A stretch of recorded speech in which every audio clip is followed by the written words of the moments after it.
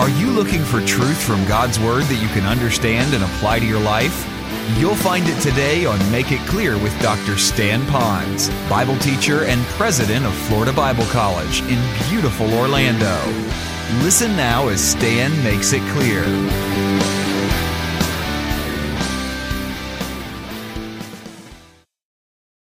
Our gracious Heavenly Father, as we meet together around your Word, we pray that at the end of today, that we will make any mid-course correction, that we'll have our mind, the mind of Scripture, and that we'll be pleasing to you with a heart filled, ready to obey you.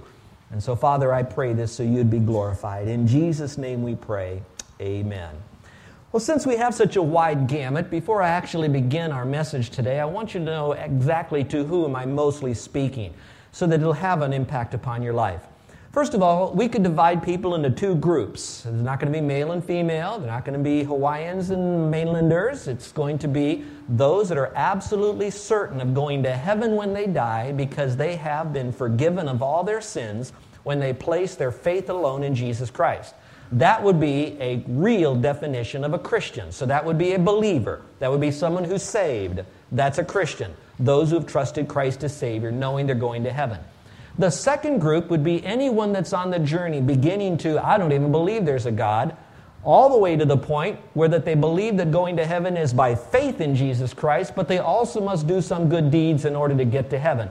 They're just as far away as the other one that has begun their journey, not even believing there's a God. We would call that person on that journey, at least at this stage, a non-Christian, an unbeliever. Someone, and I know this might be a little stingy to you, and it doesn't mean to be, but lost. You're on your journey, you're trying to get to that place, but you're still lost.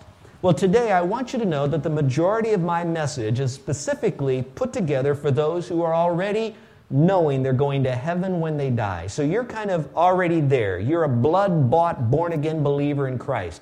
And I want to teach you some things. Those of you that are on the journey, don't stay on the outside. Listen to what you're going to hear because you're going to get some valuable information so you'll understand why Christianity is authentic and why it is safe to become a Christian and know that you can be a part of the community of the redeemed. And you'll know exactly what you're getting into when you place your faith in Christ. Now, I believe in teaching the Bible verse by verse. And God is so good in the way He designs this Bible is as we go verse by verse, there is information that is often capsulated around topics or truths. So as He goes verse by verse, we can grab a hold of something, a main point, a main theme that we can take with us. A couple of weeks ago, we began the theme of what kind of minister does a church need? Some of those on the outside, when they hear the word minister, they think of someone who is ordained, a reverend, a pastor, and it could be in any type of religion, but let's just say for those that know Christ as Savior. What kind of person would that be? What kind of minister does the church need? When we were together the last time, we discovered some important truths, such as that minister needs to be, number one, needs to be chosen by God. Look at the verse, if you will, because it's coming from God's Word. So the minister that the church needs is someone that's chosen by God. It says, the gospel which you heard, which was preached, of which I, Paul, became minister for the sake of the church, I became a minister according to the stewardship or the responsibility from God, which was, here's the phrase, given to me for you. So we learn, and this is important for you to understand, that a church needs a minister who has been selected by God to be a minister to start with, and then brought to a point to be the minister of that local body. That's a person who's appointed. Now, I don't have time to unpack that message. I'd encourage you to get the CD because there's a lot of questions that were answered, such as, how do you know if you're called? Will you hear a voice? Is there some special way that you'll know? What do you need to do to be called of God? That's another time, but the point is still being this, that you need to be chosen by God. Now it would be good for me to broaden that point. You know, when you hear the word minister, again, you think of someone who's pastor of a church, and that's the minister. Technically in Scripture, the word minister has a much broader understanding. First, it could mean a deacon. That's a minister. It could be someone who's a servant. That's a minister. And loosely, it would be a pastor. So now, it would be anyone who chooses to serve in a church. That person must be chosen of God. So we have two kinds of chosenness, if I can coin a word. One is the person chosen by God to be the senior minister, or to be the pastor, to be the shepherd, like Paul was. He was a pastor, a teacher, a preacher. All right, he was chosen by God, an apostle, to do that. But in a general sense, God says, the moment you trusted Christ as your Savior, you too were chosen to be not so much a senior pastor, and I use that very loosely again, but just as a servant of the Lord. Listen to a verse as I quote it to you. Just listen now. This is coming from the book of John, chapter 15, verse 16, and it's the actual words of Jesus himself. And he said it to a group of men who are being equipped to do ministry worldwide. And here's what he said to them. He said, "You have not chosen me." Although you might think that they would because they heard Christ, they chose to follow him, but really Jesus said, "You have not chosen me, but I have chosen you and appointed you to go forth and to bring fruit, and that your fruit should remain." So how do I make sense out of that? It's true that God will select certain people to do what we might call full-time Christian service, vocational service, we'll say. But then he says every person who knows Christ as Savior has been selected by God to be a minister. So as I speak to this audience today, of those of you who know Christ as Savior, there could be some of you that already beating in your chest is a heart that says, I know that God has called me to go beyond my secular employment and perhaps even surrender to full-time vocational service. I might have to take some secular work to put food on the table like Paul did as a tent maker in the Bible days, but I know God's called me to ministry. So this message is for you, very specific. And then the rest of us here, that maybe you were not called to go into full-time vocational service, but you're a Christian. I want you to know that this message is equal for you as well, because God has chosen you to minister. Change that. God has chosen you to serve. Now, who do you serve? Watch this. You serve the Lord, not to get saved, not to get into heaven, but because you are. Stay with me. And when you serve the Lord, he says, you serve me by serving others. And so right now, this message is for all of you who know Christ as Savior. And what kind of a servant does this church need? From the pulpit to the pew as a Christian. What kind of a servant does this church need? We've already learned now that you had to be chosen, and you are. John 15, 16, and then the application from this passage. But let's go to number 2. It's interesting how Paul gives this kind of shopping list of a job requirement for a minister. And he starts out by saying chosen, but he goes quickly and he says, a minister who joyfully endures suffering for the church. Now, I know that some of you might be on the outside saying this. I don't want to go into full-time vocational service if it means to suffer. I believe I shared this with some of you recently, that when I was in Bible college and seminary, they used to say that when you get into your church, what happens is you have the honeymoon stage, and then you have the work stage, and then you have the warfare stage. That sounded pretty accurate. A lot of guys, they had a great year when they began, and then after that it was a lot of work, and then after that there was nothing but problems in the church. But I will tell you that I don't buy into that. In fact, I think that's dangerous to tell new people wanting to go into ministry. Who would want to go into ministry to say it's fun when you begin, but it's nothing but heartache and warfare at the end of this thing? I don't believe it's like that at all. In fact, some people like to say, no, ministry is like you have great highs and great lows. That could be true too. But personally, I believe it's more like this. I believe God is so merciful and gracious to those that want to serve Him that it's more like two rails on a track, that in the course even of the same day, that you will be blessed of the Lord. And if you keep your eyes and ears open, you will experience the love kisses of God if you recognize His sovereignty moment by moment. And at the same time, there will be some suffering in your life, and I think that's often, sometimes very good. Because when we suffer, it brings us to our knees. It gives us the motivation then to go to the one who will comfort us, that draws us closer to the Lord. So the two rails of the track is we're blessings and sufferings at the same time. And so here's what he says. You need a minister who is experiencing the joy in the midst of suffering. Look at the passage. It's so beautiful there as it's written. Paul says, I now rejoice in my sufferings for you, and I fill up in my flesh what is lacking in the afflictions of Christ. What? For the sake of His body, which is the church. Now, if you will, stay looking at this verse, because I would like you to mark some things here, so it comes off the page for you. He says here, he says, I now rejoice. All right, would you circle the word rejoice? Now, for some of you, you need to know, where is he now rejoicing? He is writing this material to a group of believers in a church in Colossae whom he has never met. He has never been to that city to the greatest study that I can find, but he still loved those people. But where was he? Was he in some little Mediterranean resort? No, he was actually in prison, and he was in prison because he was a minister of the gospel, and he was falsely accused and had a whole bunch of other stuff that was going on. And so in a sense, he did not deserve to be in prison, but he was there. He was suffering. And the prisons of the Bible days are nothing like even the worst prisons of our days that we live in now. That being the case, he says, I now rejoice. Then circle the word in my sufferings, that phrase, my sufferings. He had a shepherd's heart because he didn't rejoice when some people in his church suffers. Now, there are some very fleshy pastors, even some ministers in the churches, servants in the church, that they almost like to know when someone else suffers because their attitude is if they suffer, that may mean that God can finally do something, or they deserve to suffer. They're finally getting their due. Paul never had that attitude. His attitude was, I rejoice in my sufferings. He's not rejoicing when the Christians suffer, they go through afflictions, but he does rejoice in his own because he knows that when he's suffering, it actually can become better for the church as he can model the joy he has in suffering to help others go through suffering joyfully. And so he's modeling that in Christ. So he says, in my sufferings. Would you look at the word sufferings and underline the second S that's mentioned in there? It says, my sufferings. That would tell me, those of you that are in ministry, that there will be times of suffering and there'll be continual times of sufferings, plural, in your life. And you're going to experience that, but don't run from that because that's when you get so close to Jesus because no one knew more about suffering than he did.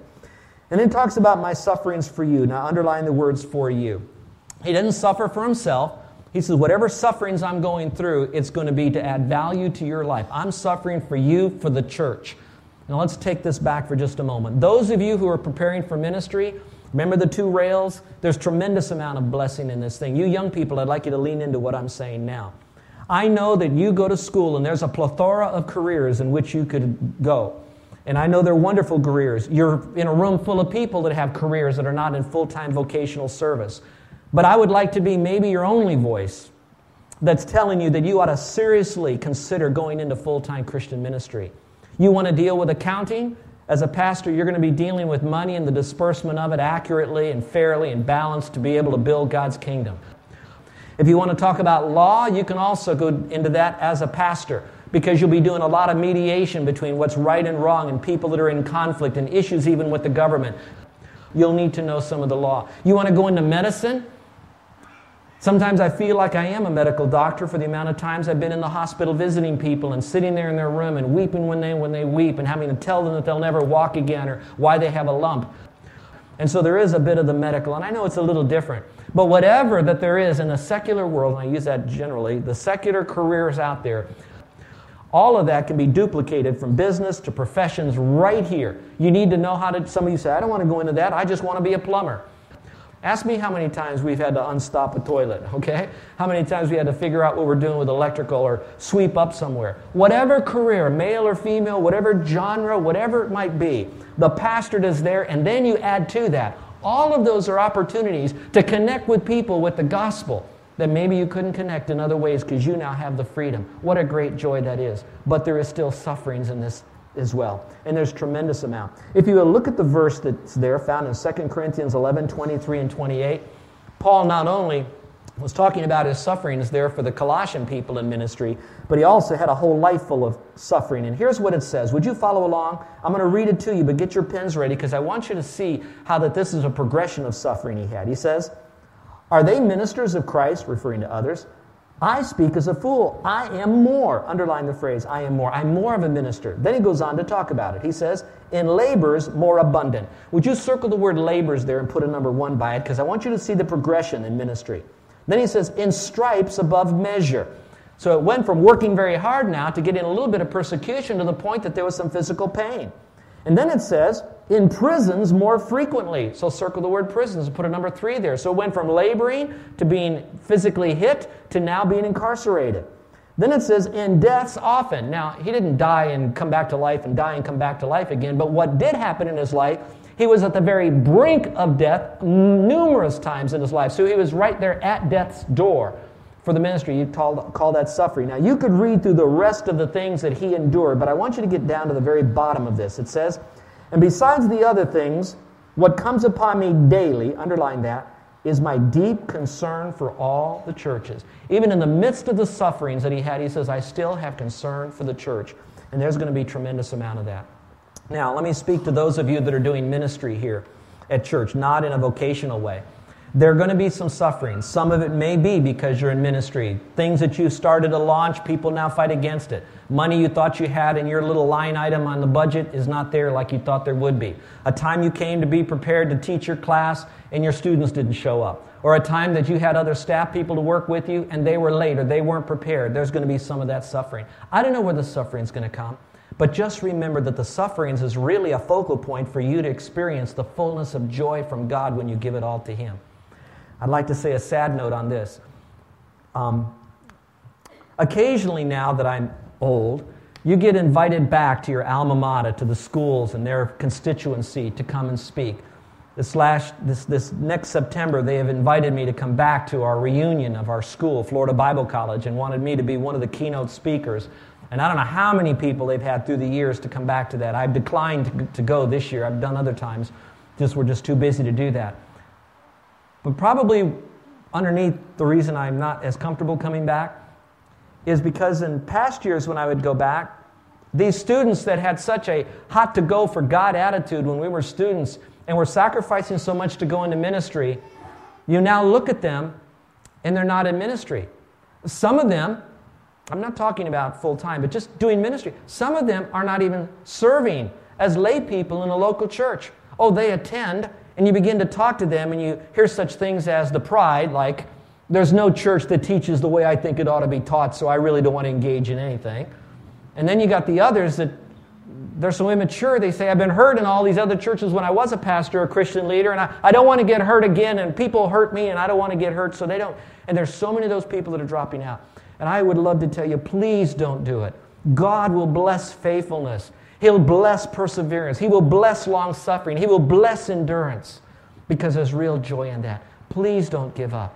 I'm not talking about the guys that had a church and now doing secular work and are now serving in their local church, hard at it, volunteering. I'm talking about those that basically have taken a back seat and they barely go to church and they tip God once in a while to ease their conscience. Folks, don't drop out. Drop in. Don't be a go-getter. Be a go-giver for God. And so if you're looking for a minister of a church, I want you to look for a minister whom you know, if he's in full-time vocational service, who himself has and is experiencing some degree of suffering, generally not brought on by sin in his life as a consequence, so God is trying to get his attention. But just what did he have to go through? You look at your ministers here in this church, what suffering they have gone through, a loss of a baby, challenges with health, issues when moving to the island. That's not badges of great things. It's just a badge of suffering. Good. Watch this, watch this, watch this. Doing it joyfully is the badge. Let's go to number 3. I think this is so important. Well, I left out some blanks. I don't want to do that. If some of you are experiencing some loss of joy in your life right now, let me give you some areas that you might want to look at. And that would be living in His power. Some of you, it could be that you've lost your joy because you have gotten involved in ministry and you're doing it to the best of your human ability that you can. When we start doing things in the flesh, we forget that we can only do it by the power of the Holy Spirit. And I would like to encourage you to go back to find out, are you doing it in your strength that will eventually run out of gas, your strength that'll focus on you, or will you do it in His strength that focuses totally on Him? Secondly, living by faith. Paul never lost his deep confidence that God is in control of everything in his life that he can control. If you've got some joy robbers in your life right now, it could be that you're not living by faith. You're trying to manipulate and intimidate situations or people to get to your goal instead of God's goal, and you're failing, and you're involved in conflict. And when you are, it begins to steal your joy for ministry, and now you move from having a ministry in the church to a job in the church. Those of you that are in full-time ministry, you've lost your ministry calling, and now you're just doing it because you feel like you can't do something if you resign from the church. And so you just feel like you're locked into this thing through obligation because you've lost your faith in God. He is in control, and He's going to do mighty things. Don't give up. Don't quit. Number 3, living with your eyes on the Lord and remembering whom you are serving in ministry.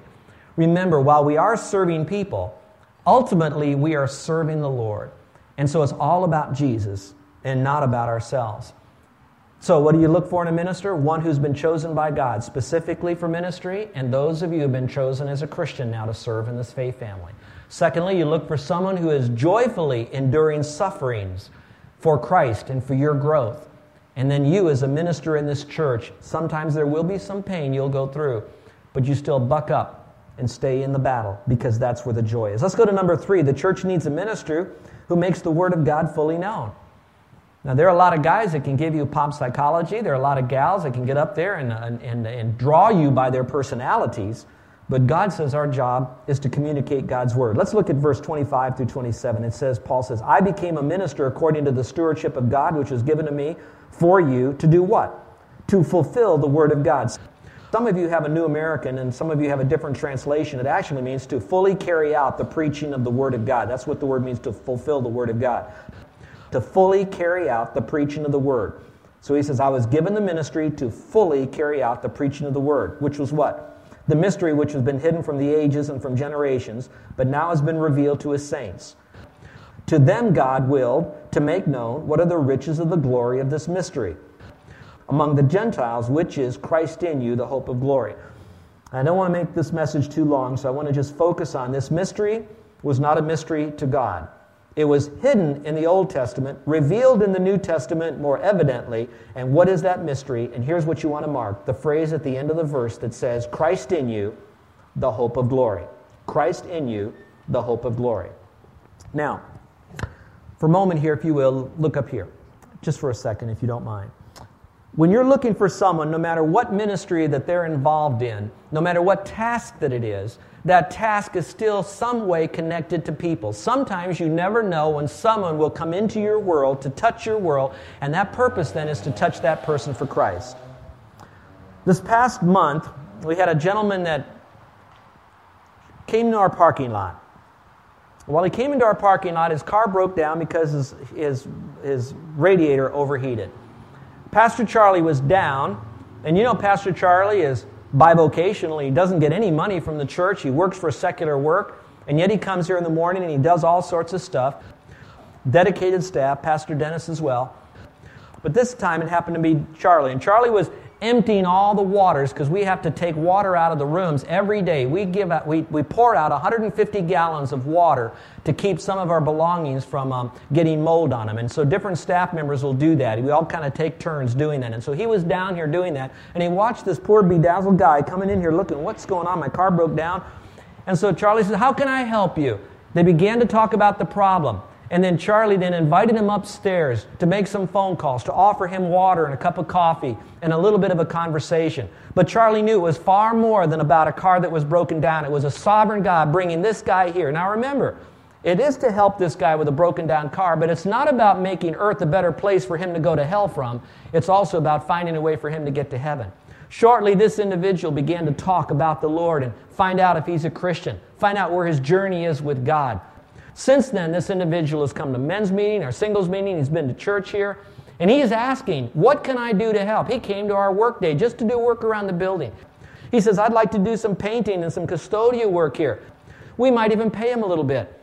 Last night when I was alone with him, I said, you know this? Listen, folks. I said, you may be custodial work here. We're still working through that little negotiation, find out where he's at. But here's what. You may be doing custodial work, but believe me, when you work under our ministry here, it's not about bathrooms and sweeping and cleaning and helping Lincoln and painting. What it is about is doing that, but always with an antenna open to anybody who comes into your world, knowing that God permitted that person to cross your path so you can, here it is, fully proclaim God's word to that person. You are going to be the front line of the image of International Church, right there in front of everybody. Do you know what that guy did? He just lit up. All of a sudden, it wasn't about cleaning commodes and sweeping and painting and doing electrical work. It was all, I'm doing this so the place is nice when people come, but it's also to be right there when someone from across the street at the school parks their car, someone's over at the bus coming into the bathroom or to get a drink of water, that I'm right there so I can touch them for God. You're listening to Make It Clear with the teaching of Dr. Stan Ponz, founder of Make It Clear Ministries and president of Florida Bible College in beautiful Orlando, Florida. Make It Clear is dedicated to taking the Word of God with clarity into every person's world. It is the support of listeners like you who make the ministry of Make It Clear possible. You can provide your tax-deductible gift to Make It Clear online by going to makeitclear.org. Or you can mail your gift to Make It Clear, P.O. Box 607901, Orlando, Florida, 32860. Thank you for helping us make it clear. If you would like to have Dr. Ponz speak at your church or event, please send us an email at tellmemore@makeitclear.org. Thank you, and remember to make it clear.